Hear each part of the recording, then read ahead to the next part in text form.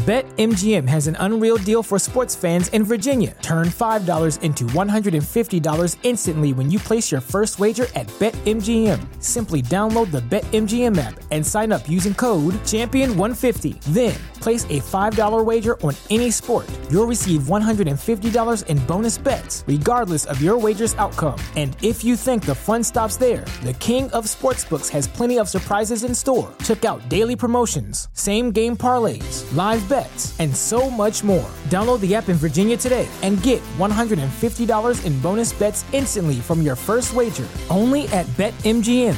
BetMGM and GameSense remind you to play responsibly. See BetMGM.com for terms. 21 plus only. Virginia only. New customer offer. Subject to eligibility requirements. Rewards are non-withdrawable bonus bets that expire in 7 days. Please gamble responsibly. Gambling problem? Call 1-800-GAMBLER. Promotional offer not available in Washington, D.C.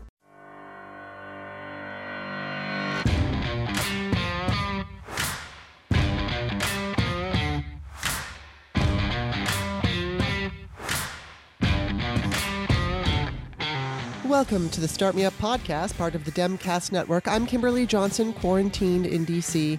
Today I'm going to be talking with Fred Guttenberg. He's an activist against gun violence. His 14-year-old daughter, Jamie, was killed in the Stoneman Douglas High School shooting on February 14th, 2018.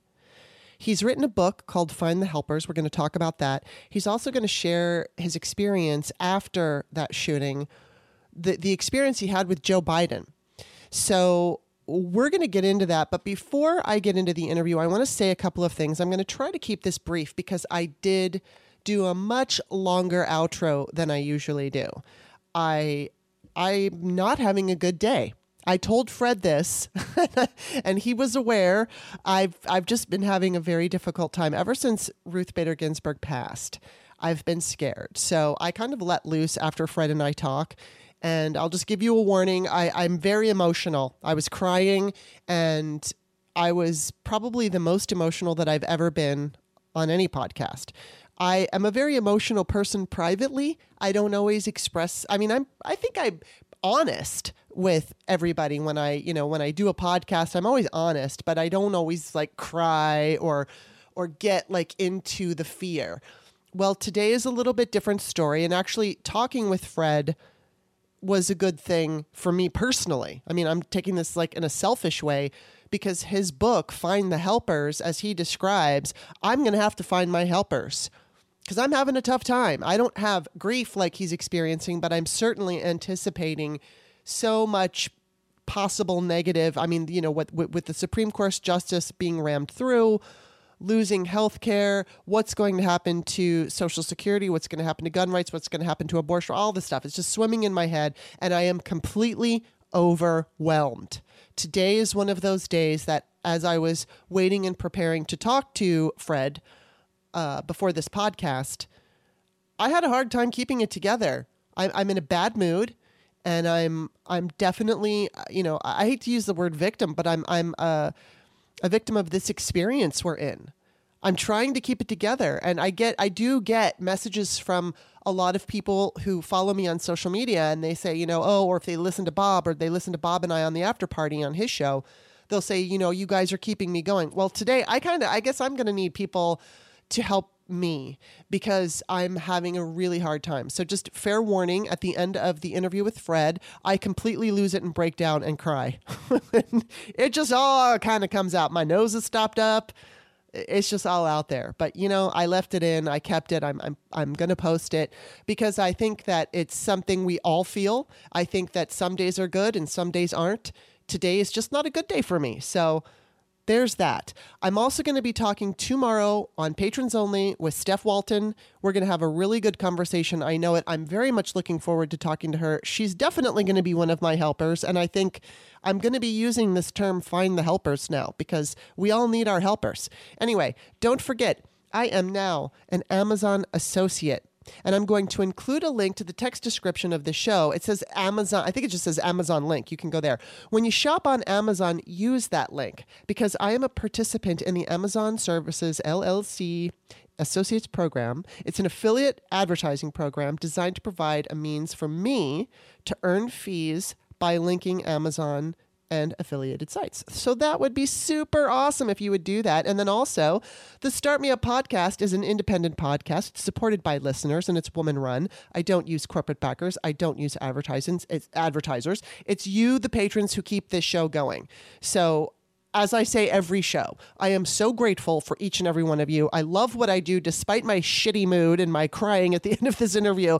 I love what I do so much. So if you enjoy today's show, please take a look at the About page. You can check out some of my past guests. Most of the time, I talk to people in the political world, but occasionally, because I used to be an actor, I talk to actors and, we focus on their craft. But here's how I do it. I do 2 free shows on Mondays and Wednesdays, and then twice a month, I do patrons-only shows. So if you sign up for $4 or less, you can get, this is how I'm working it now, you get the 2 free shows delivered to your email box, plus you get 1 patrons only show. If you sign up for $5 or more, you get all the free shows, plus you get both patrons only shows. So that's how it is, but you don't have to go by the tiers I offer. I have, $2 tiers, $5 tiers.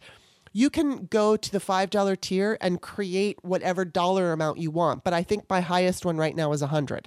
So I have one for like 25, one for 40, one for 2, whatever. You could sign up for like $2. And if you're like, hey, I really love the show and I want to continue to support it and I want that second patrons only show, sign up for $5, sign up for $10, whatever you want.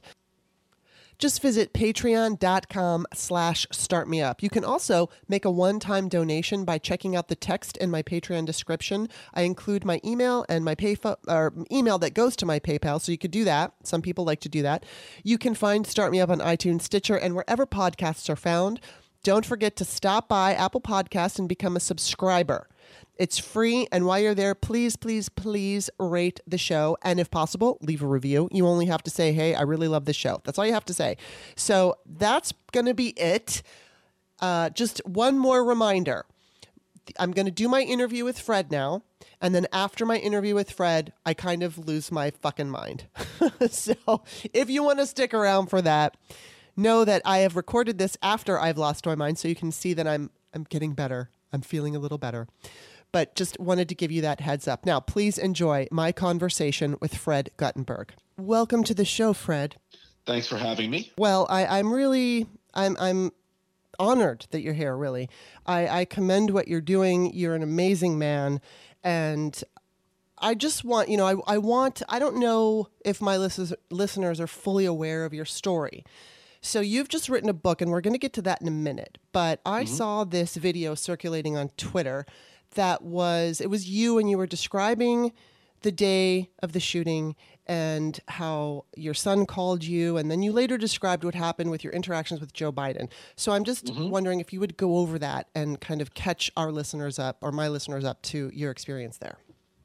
Yeah, listen, I had been pretty public with the fact that Joe Biden had reached out to me not long after Jamie was killed, maybe 10 days after. And then several weeks after that, we actually had a chance to meet in person. And it wasn't just a 2-minute conversation either time. I mean, both times he spent about 40, 45 minutes. Wow. Talking about getting through grief, talking to me about what that's going to look like and strategies to do it. And I felt like I was talking to an uncle. Wow. And I'd been very open and public about how meaningful it was, and how honestly the advice he gave me to get through grief was the most meaningful anyone had given. Wow. And what had happened was, as this presidential campaign went on, I was not endorsing anybody. I wanted them all talking about the issues of gun violence. And the Biden campaign reached out to me wanting to know if, even though I wasn't going to endorse, if I would be willing to do a video for them just about our interactions. And I said, without a doubt, 100% yes, because I had nothing but respect for the guy. Yeah. So we did the video. We went public. Shown a lot. I still had not endorsed him. An endorsement came later on in time. I actually decided to endorse him the night of the South Carolina primary. And I was sitting around a campfire with a bunch of friends. I made the decision. Listen, The video tells my story. Mm-hmm. It tells what happened the day of February 14th. It tells the aftermath. It tells about how Vice President Biden did for me and my family what he's done for so many others across this country, which was, in his own private way, the human being that he is, he reached out. Yeah. Not for publicity. He just reached out to say, I hope you're okay. Wow. And he is a truly, truly special man, as genuine, as decent, as empathetic as you will find. He's committed to this issue that has broken my family. And I hope this country comes out in massive numbers to vote for him. Oh, yes, so do I. Definitely. I'm feeling it today. I'm really, really feeling it. I'd like to know, before we get into your book, first of all, how old was Jamie? 14. And what is Jamie's law? So Jamie's law is extending background checks to ammunition. It's that simple. You currently have about 400 million weapons on the streets of America today, not all in the hands of people who you would want them to be in the hands of. And if you're a prohibited buyer of a firearm in this country, by law, you're also prohibited buying ammunition. The problem is there's no requirement for a background check on ammunition. So you could be an evil person with evil intent who happens to have guns. You couldn't go buy another gun legally, but you can walk into any store and buy the bullets. Right. Because there's no requirement for a background check. Jamie's law seeks to extend background checks to ammunition. And you said the bullet wasn't partisan. The reaction to Jamie's death was partisan. And I think we've all witnessed that. How the Republicans have been behaving, the NRA. You've been to battle with the NRA. I've seen it. A bit. Go ahead. Yeah, I said a bit. Yeah. Oh, okay. I commend you for that. The NRA, actually, I mean, they do scare me. Actually, they freak me out because all of this scares me. I mean, I don't say that in a way that I cower. It's just that, you know, they're a frightening group and they're powerful. I'm certainly happy to see that Letitia James is on the New York AG is on this and she's going after them, and I do hope that she is able to bring them down. But then the last thing I wanted to ask you real quick is the significance of the orange ribbon. I heard you tell this story and it's just amazing. And I want you to tell that again here. Well, and I will, but going back to the NRA for a second. Okay. Yeah. They're not frightening. They're a bunch of loud mouths. The majority of the members are decent people who are out in communities minding their business. Their leadership, they have a lot of money. They use it to engage in gun sales, and they steal their membership dues to buy expensive haircuts and take really great vacations, which is why Letitia James is going after them. Yeah. They're not scary. They're criminal. They are frauds, and they need to be broken, and that's coming. So you are correct. Moving on to the orange ribbon. Excuse me. Jamie's favorite color was orange. And the day she was killed, Jamie was a competitive dancer. Her dance sisters all got together at the studio that night and started making orange ribbons to honor my daughter. And the following day, they all marched into our house wearing their orange ribbons and with a basket of thousands of orange ribbons that they had made for us. Which, we ended up giving out at Jamie's funeral. Yeah. When they were in our house, they went to Jamie's room and took photos of themselves up there and posted those photos. Those photos then went viral.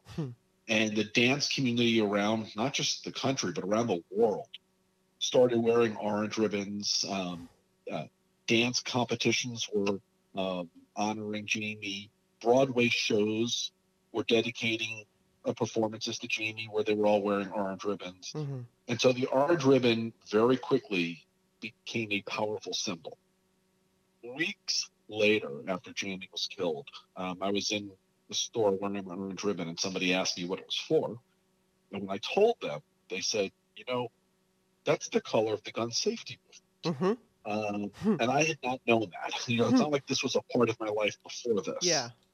And that was the day I decided that I needed to take what I was calling the Orange Ribbons movement. Mm-hmm. And I decided to start a foundation called Orange Ribbons for Jamie to honor causes important to Jamie in life, but also to educate on why her life was cut short.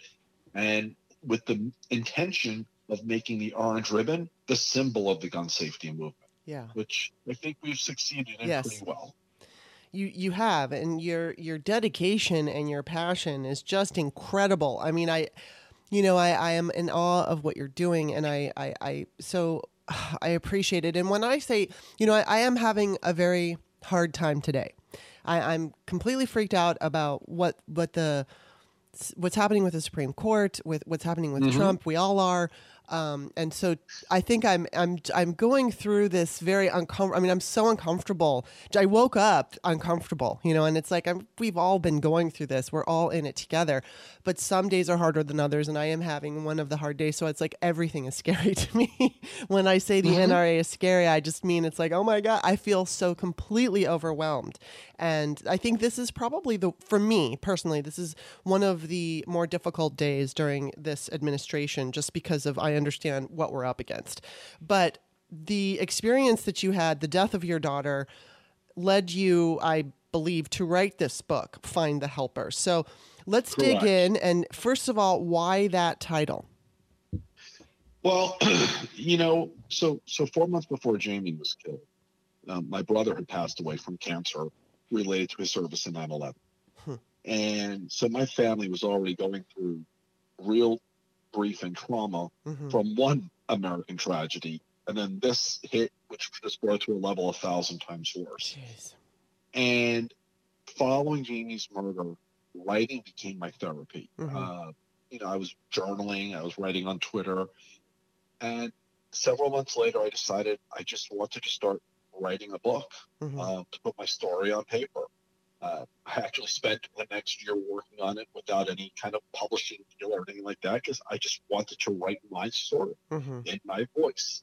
As I went forward with this and started, and as I got done writing the first version of the book, it became clear to me that what really made my story so amazing was actually all the people who stepped into my life or were part of my life and who carried me.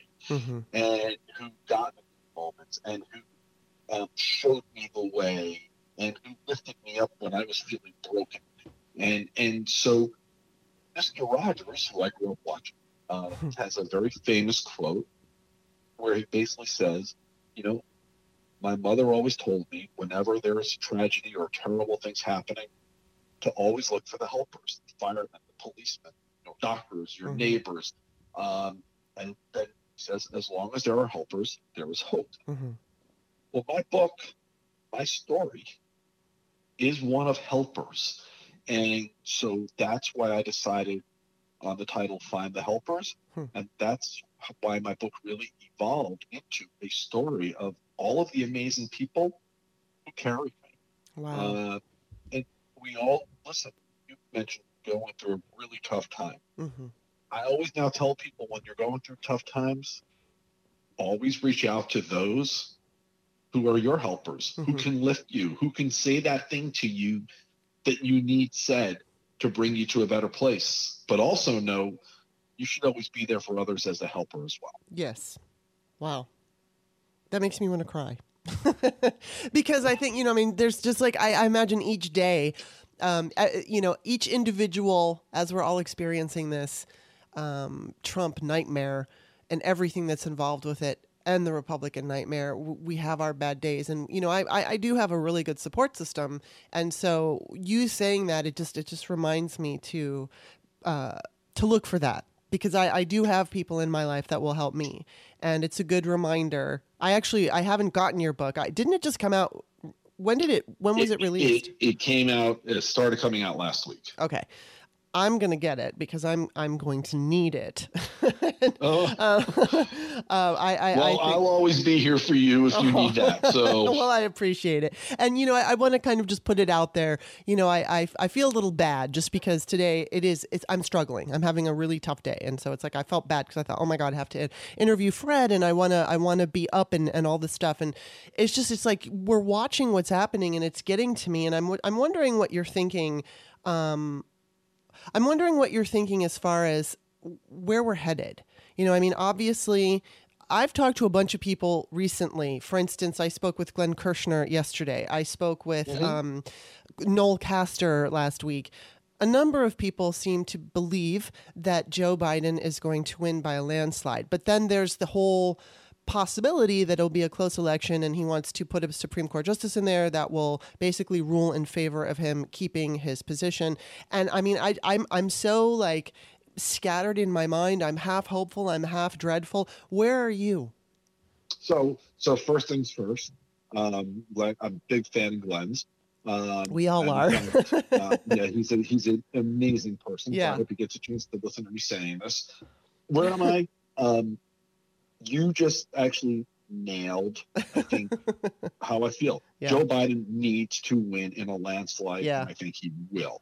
I think there is a lot of crazy on the other side trying to create as much fear and anxiety as possible. And you're feeling that, by the way. Yeah, I am. What you just described is fear and anxiety.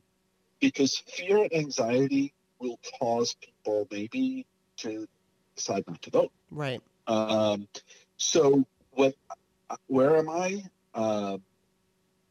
As I tell everybody, tune out the noise. There's nothing you can't fix if you vote. Get out and vote. Right. We need a massive vote, massive turnout.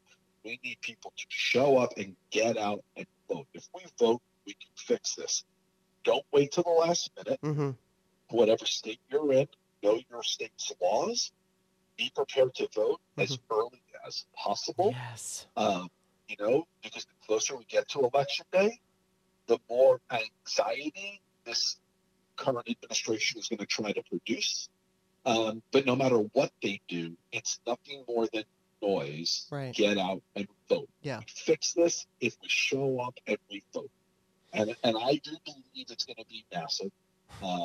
But we have to do it. Yeah. And yes, the Supreme Court, they're going to try to ram a justice down everyone's throats for election day for this exact purpose. Yeah. To create, again, anxiety and people think, oh my God, my vote's not going to matter because the Supreme Court. No, it does matter. Get out and vote. Yeah. Oh, yeah. And I'm totally with you on that. I mean, as afraid as I am, and I totally get that that's what they're doing. I don't know if you've seen my pinned tweet or are aware, but when I was 12 years old, I lived in Soviet Russia. And so I had the experience of understanding what it was like to live in a police state. Now, I don't think we're on a way to Soviet Russia. I think that if Trump wins and everybody on the right gets their way, we'll basically just have like a modern day kind of like a Russian oligarchy system where most like the people who have the money, the 1% have all the power and all the money, and the rest of us are just working to keep them happy.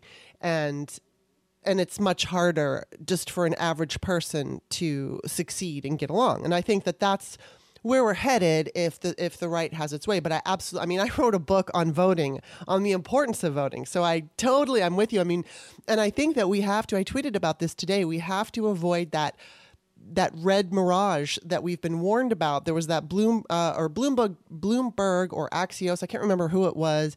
It was a Bloomberg group, but somebody did a study where they thought, all right, because Democrats tend to vote by mail and Republicans tend to vote in person, there's going to be this possible red mirage that's going to on election day, and that Trump's going to claim victory on election day because that day's vote. Right. Listen, I'm not buying it. I think the thing that people can do, number one, there's going to be a huge mail-in vote. There's no question. Yeah. But people, most states now also have early voting. Yes. So just show up and vote early. Use drop boxes. There's ways to do this, where you know your vote's going to count in an appropriate way and count on time for election for November 3rd. Yeah, and I think that is, I think, as long as people just stick to that. And I mean, I saw that I think it might be in Arizona. It's the same in Arizona, but what state is it? I'll have to go look it up. Pennsylvania. So they have a thing where there's like they got rid of the naked ballots. You have to put your ballot in a smaller envelope and then put that into another envelope. And if it's not in the smaller envelope, they're not going to count it. And I think the stats were something about 30% of those votes were returned because they weren't in the smaller envelope. So it's like I definitely encourage people to, like you were saying earlier, find out what the rules are. And, each state is different. And if you do not follow your rules and just do it. Yeah. And if you don't follow them, your vote will not count. So people have to be very, very well aware of that. Quickly, though, I want to go back to your book. I know you said that it's just about finding these people who will help you, but what do you think? Why would you tell people to read it? Like, what is the reason people need to read your book? Because you know what? Everyone goes through moments in life, some amazing moments, some really hard moments. And we don't go through those moments alone. And I hope people read my book to know no matter what you're going through, others are there for you. You just have to be open to letting them in. Yeah. I also hope people read my book for lessons on perspective, for lessons on how to move forward, and because it's all there. And to know that people will carry you when you need it. I've given loads of examples in my book, but I tell everyone all the time, we all have our story. Yeah. And for those who say, I really don't know anybody, I just don't know, you know what? Go to a place of worship, go to a community center. In the back of the book, we actually put a resource section with places you can reach out to. Oh, that's good. Yeah. So, listen, my book is my story. That's what it is. But it is also a story that can be replicated. And as I say in the book, it is in some of life's hardest moments and some of this country's hardest moments that our heroes and leaders are born. And we've seen it over and over and over.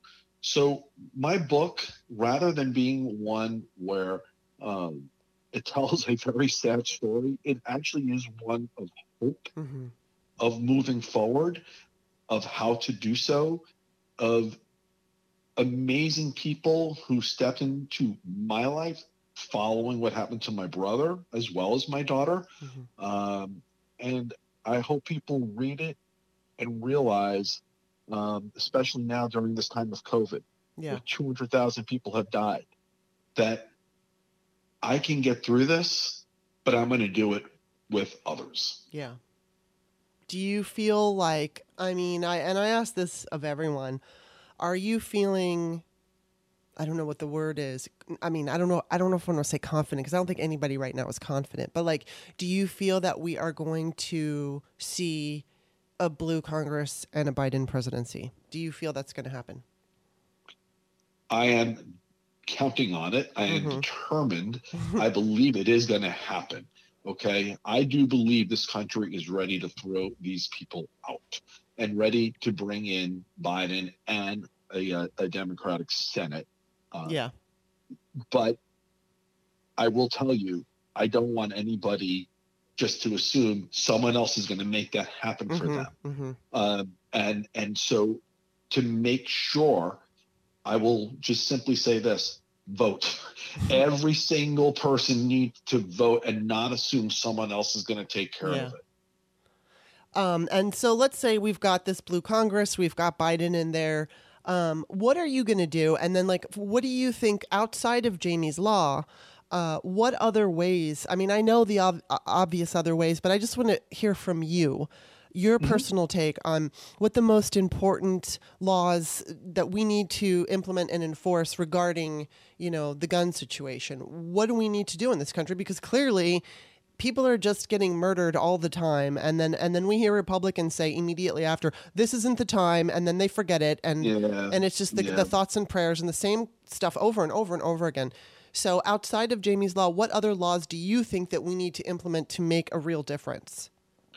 Well, listen, we need Jamie's Law, but we also need background checks on firearms. We need to pass that law that already passed the House last year that will close a bunch of loopholes. Okay. We need to raise the age of 21. We need to ban assault weapons. We need to ban high capacity magazines. We need to get appropriate funding to the CDC to study gun violence and to make recommendations. We need to repeal a law called PLCA, which prevents people like me from being able to sue the gun manufacturer. They are shielded from liability. If you want to do something to quickly change the course of how guns are retailed in this country and to ensure that it's done in a safer way, open up those gun manufacturers to lawsuits, and that'll get it done. Yeah, because parents are not, if you are not allowed to sue, and you're talking about the gun manufacturer, you are not allowed to sue the gun manufacturer? Correct. And the problem is we can show how they use their marketing dollars to market an AR-15 to kids. And so nobody should be shocked that kids go out and buy AR-15s and use them to shoot up students. You can show how it's been marketed to them, but we can't sue them for it. We can't say you have to be held accountable for this. But we should be able to. Yes. It's like cigarettes, kind of like cigarettes. Well, it's exactly the same. Yeah. You know, the tobacco lobby broke when they had to deal with lawsuits. Wow. Interesting.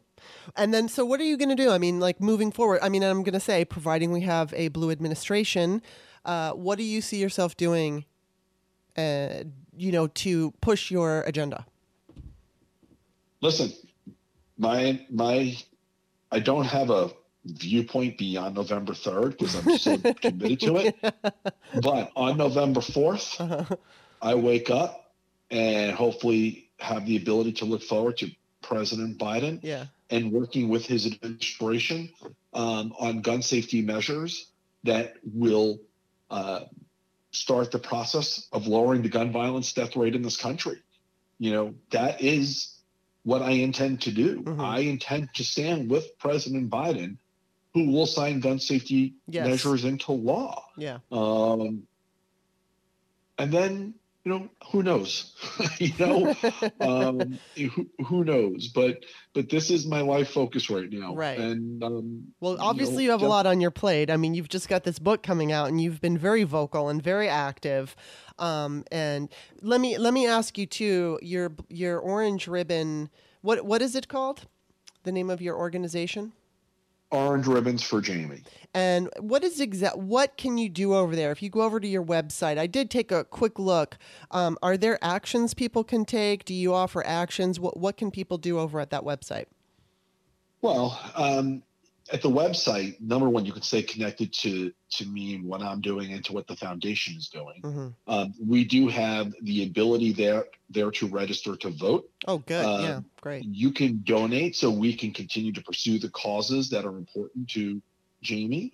You can send messages through the website to reach us directly if you want to engage in specific things that we're doing. So the website is, there for people to stay connected to us. And when I say us, I mean my wife and I and those that we have helping us with the foundation, because we do try to do a lot of events. It's been a little bit with COVID harder with COVID. But at the early part of COVID, we were running online programming for families so that, parents were trying to figure out ways to entertain their kids. We had things going on when you could click into our website. We've got our college scholarship program that we've started. That's awesome. Yeah.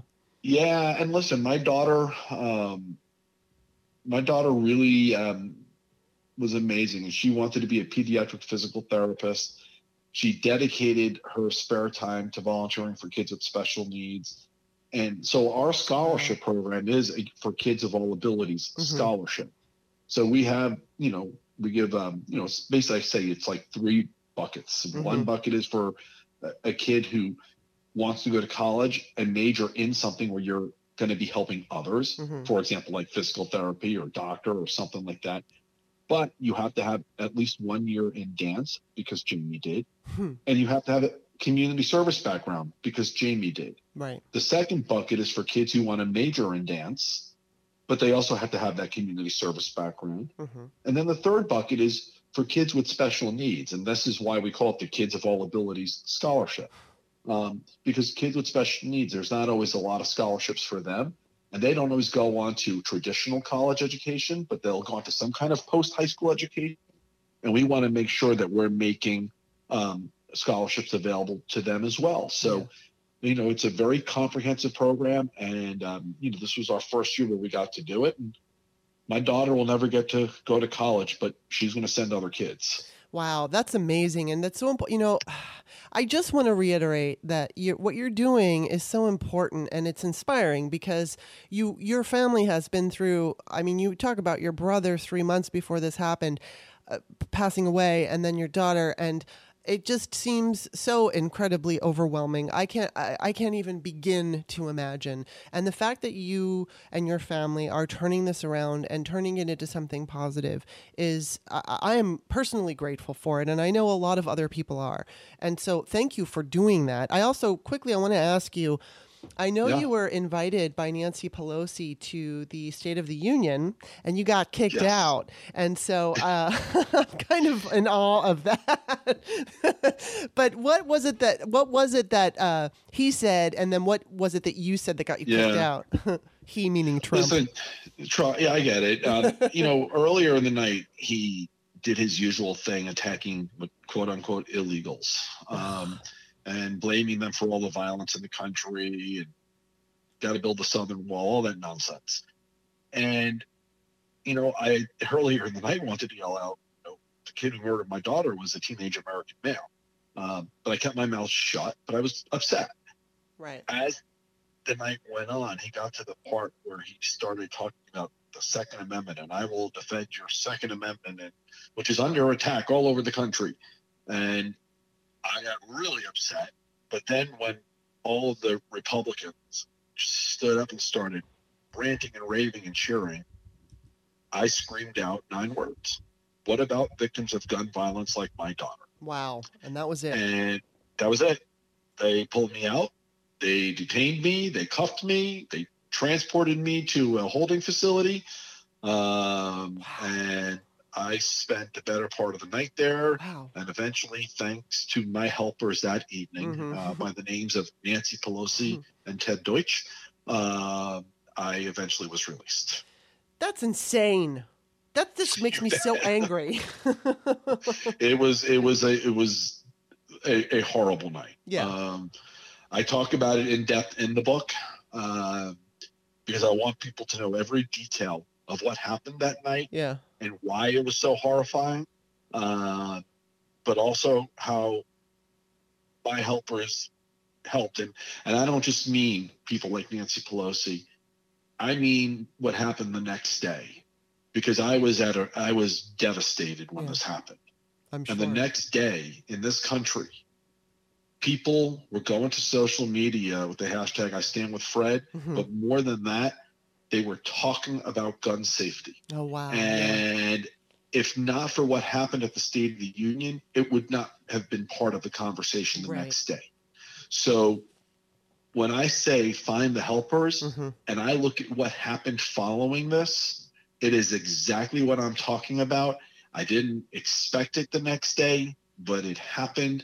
And rather than feeling broken, which I felt that night, the next day I felt inspired and hopeful. Wow.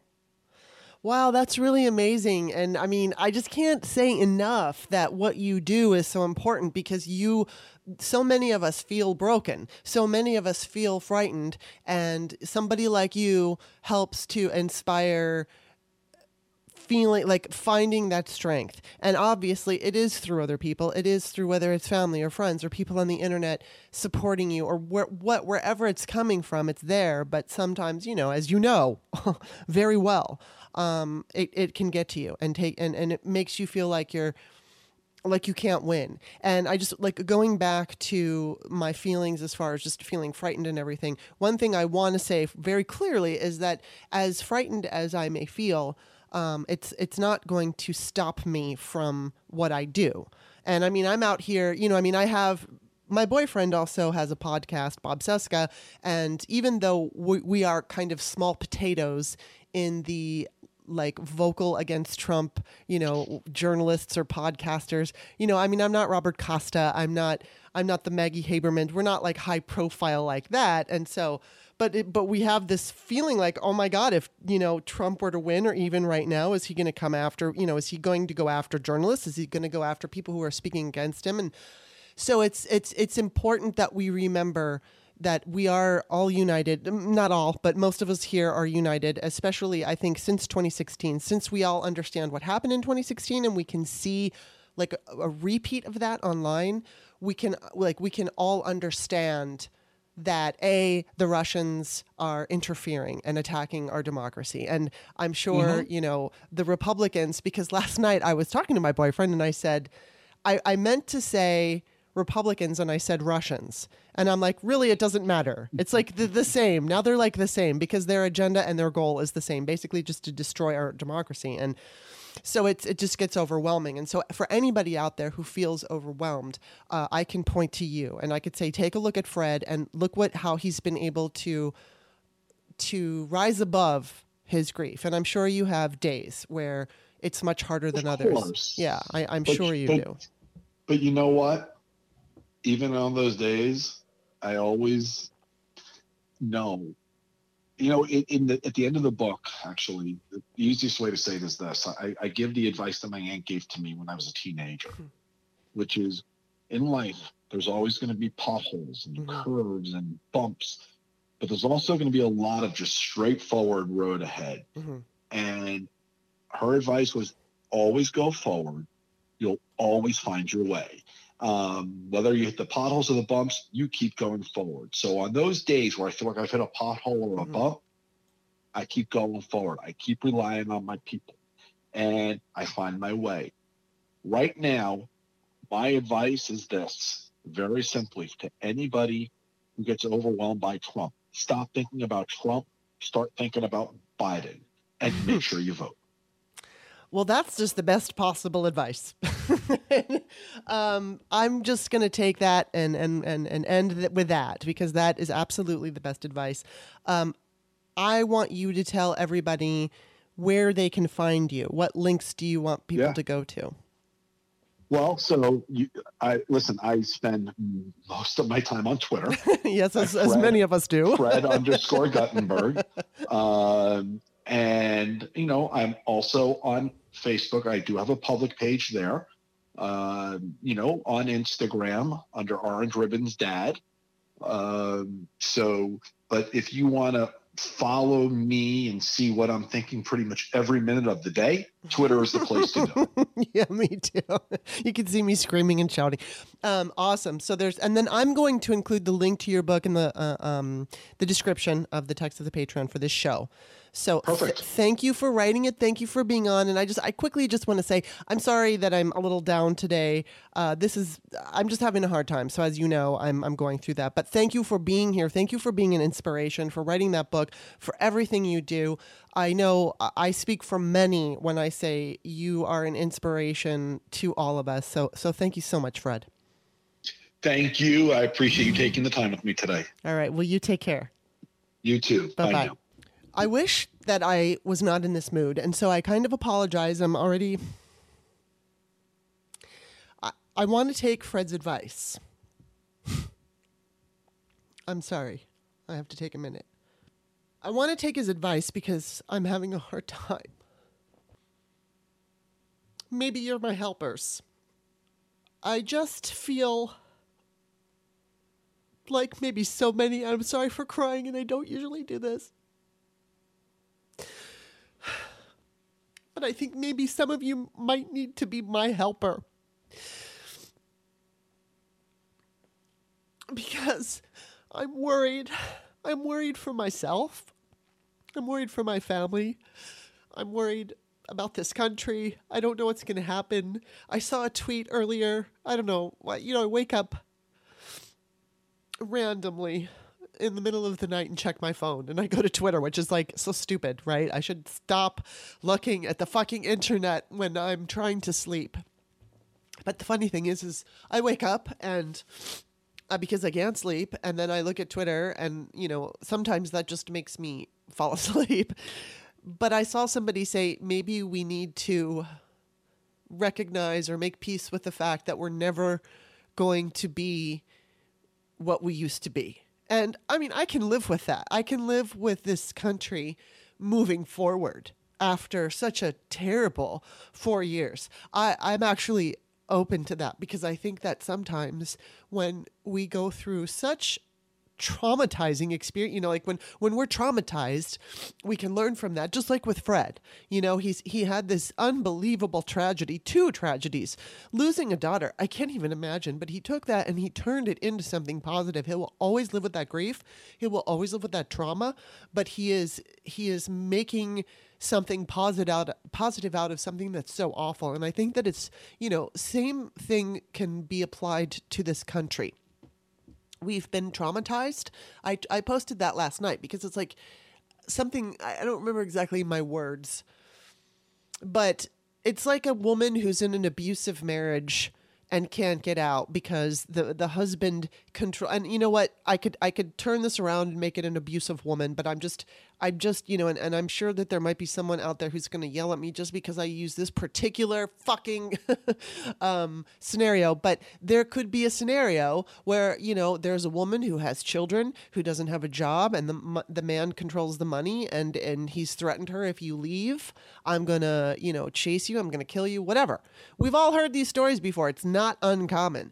And so I always, liken the American public right now to that abused spouse who can't fucking break free.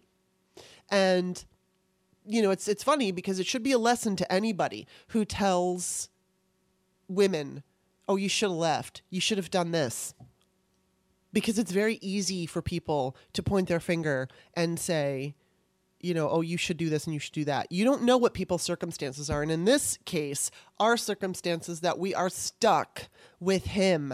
And I did a tweet earlier, and I'm getting a lot of people are agreeing with me, but I'm getting some blowback on it, and it's really fucking pissing me off. And I'm going to read the tweet here. But I said, it's easy. Of course, the way Twitter works just bugs me. Okay. It's easy to blame Pelosi right now, but it isn't fair. The reason Democrats have very little power is because Democratic voters sat home in 2010 and 2014. They thought having a Democratic president was enough. So if you're going to point your finger, face the facts. Voters put us in this position, which, okay, maybe people who didn't vote put us in this position. I could have worded it slightly better. But I'm getting people arguing with me and telling me stop blaming voters. Look, we have to be able to look back at what we have done collectively and how we can improve in the future. And yes, people who didn't vote in 2010 and in 2014 because they thought we had everything we needed with Obama were wrong. And they helped put us in this position. And, and then people say to me that, oh, well, they're pointing out the Electoral College because of 2016. I'm not talking about 2016. I'm talking about those 2 elections. And I'm talking specifically about the fact that we had some of these people are saying gerrymandering. Yeah, I'm sure gerrymandering certainly got in the way. But the bottom line is the voter turnout was very low in the 2 midterms that we had while Obama was president. It was low. While Trump was president, the midterms saw a very high voter turnout. And we had gerrymandering then, and we still had a big fucking blue wave. So I don't want to hear all of these people getting upset with me because I'm saying the truth. We have to be able to, it's not so much about blame. It's about recognizing where we went wrong, what we thought, the choices that we make. I'm not one of them, but I'm going to include everybody in this. Democratic voters were the ones who failed to show up. They just didn't show up. I've said this so many times on the show, and I'm just so pissed today, so I'm sorry, but I got to vent. In 2014, it was a historically low turnout. It was like the worst turnout in 80 years. So I don't want to hear gerrymandering. Yes, we had gerrymandering in that election, but we had gerrymandering in 2018, and we had enough people show up that the gerrymandering didn't matter, and that's the point. If you look at the amount of people who voted, half the country didn't fucking vote in 2016. And so, yeah, I can bring that into it, but my main point was we would not be in this position right now with, the Senate wanting to rush through a Supreme Court confirmation hearing. We might not be in it, because if Democrats would have showed up and would have kept the Senate blue, this would not even be an issue.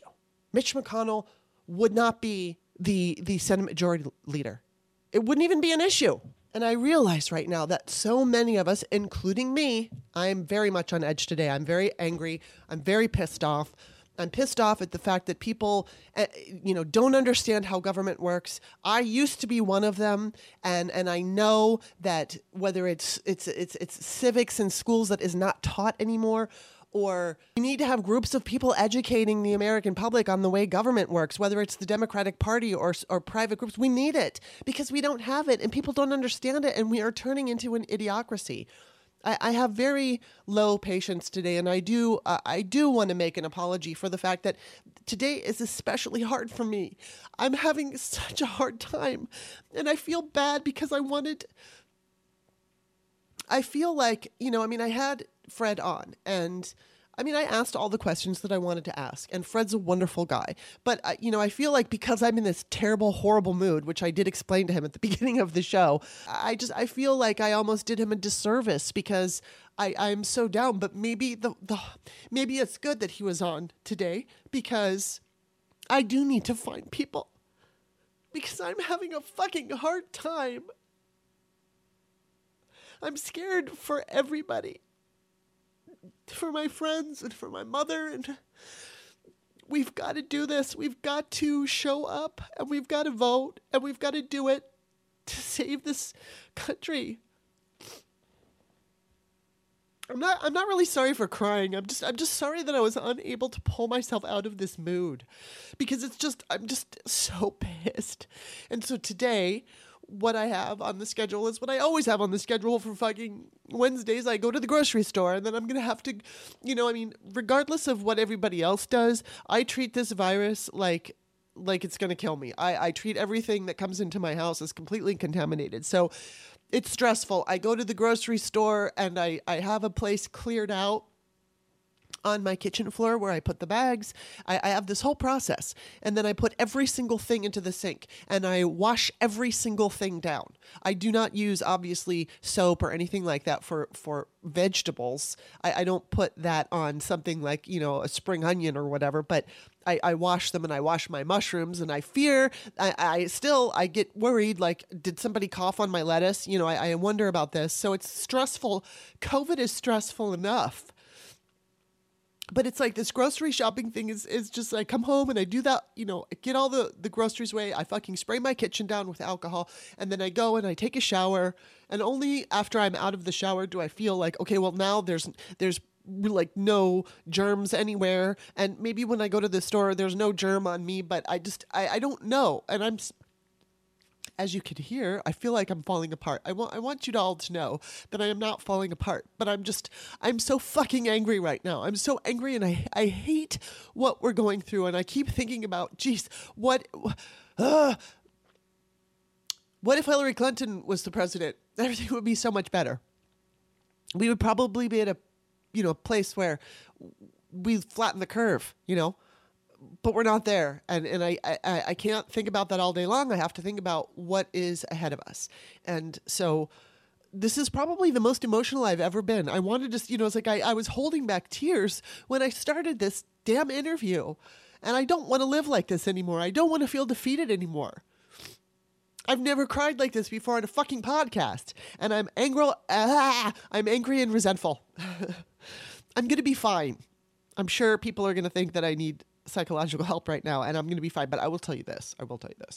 Kind of one of the only things that's keeping me going right now is there's this guy by the name of, I don't know if I'm going to say this right, Christopher Bowsy, or I don't know, it's Bouzy.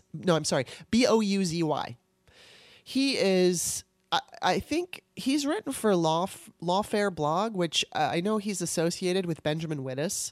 I think he started a website called Bot Centennial, I think. So anyway, he's calling out Ryan Knight, and I can't officially recommend anybody doing what this guy is doing, and he's not doxing Ryan Knight. He's very careful not to put out personal information about, like address, phone number, stuff like that. He's not doing that. But he is saying that Ryan is lying about who he is and about the money that he's making, and that he received $20,000, I don't know, back in 2018 to tweet out whatever, Democratic messages. And then he made this abrupt switchover after, it was literally after the New Hampshire primary. He went from Warren, who he was like a super fan, to being a Bernie bro, really. And so this Christopher person evidently has got some receipts, and he's putting them out there. I mean, he put out Ryan's tax returns. He blotted out all the private information. He just backed up the fact that he knew that Ryan got that $20,000. And then he also referred to Ryan as, what did he say? Something about a criminal past. So Ryan denied that. And then I guess this Christopher guy offered up, case numbers. So then Ryan comes back on. He's like, "Oh, well, you're talking about my DUIs," and then there was another thing where Ryan did some kind of GoFundMe for his dog, where he raised $5,000, and evidently didn't offer receipts as to what happened. So this guy Christopher saying that not only did he ask for the $5,000 and not show receipts, during that particular year there were several vacations to Hawaii. Anyway, you should go to his feed.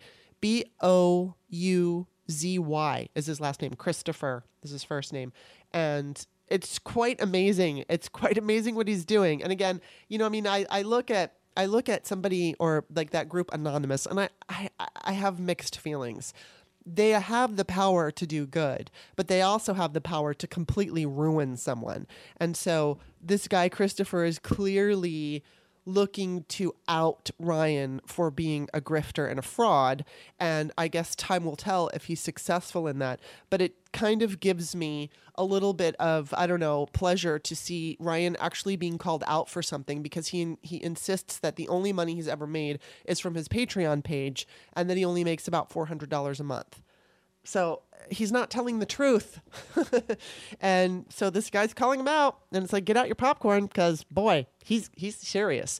That's as you can see, talking about that, I'm not crying anymore. I still have a stuffed nose, but I feel weird, because it's almost like I want to apologize, but I don't want to apologize for feeling the way I feel. I'm just like at a breaking point today. I'm just really very, very, very sick and tired of all this shit. And, my mother's back has gone out on her, and I feel helpless, and there's nothing I can do. And there's this issue with her chiropractor that she can't see him until tomorrow, and blah, blah, blah, blah, blah, blah, blah, blah.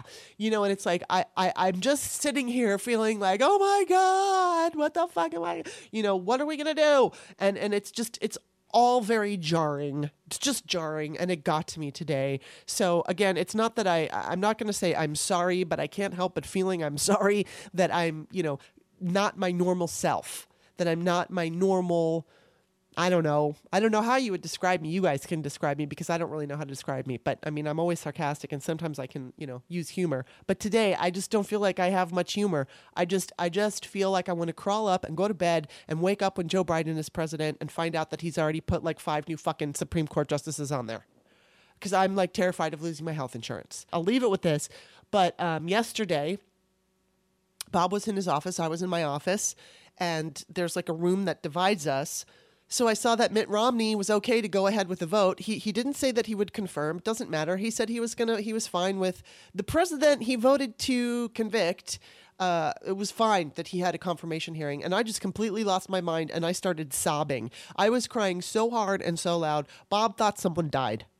It's like, yeah, my health insurance is going to fucking die. And in the end, I'll be able to buy health insurance, but it's going to be crappy. It's going to be fucking crappy like the rest of us. And COVID is a pre-existing condition. Knock on wood, I haven't had COVID, but if I get it, well, you know what else is a fucking pre-existing condition? Acne.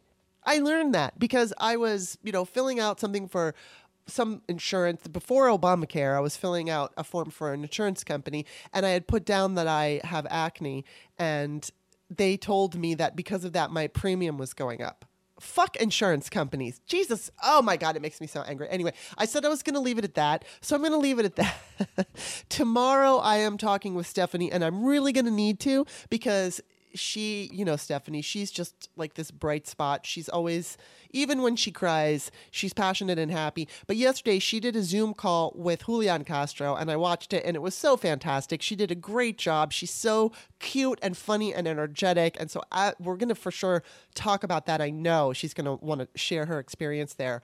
But we'll talk about that, and I know we're going to talk about some other things. So thanks for listening to me vent today. That's about the best I can do. You can find my books on Amazon. It'd be great if you went and bought some. I have Peyton's Choice. That's about teen abortion. Obviously, I'm pro-choice, so I wrote it with that in mind, pro-choice. Then I have American Woman, The Pole Dance, Women in Voting.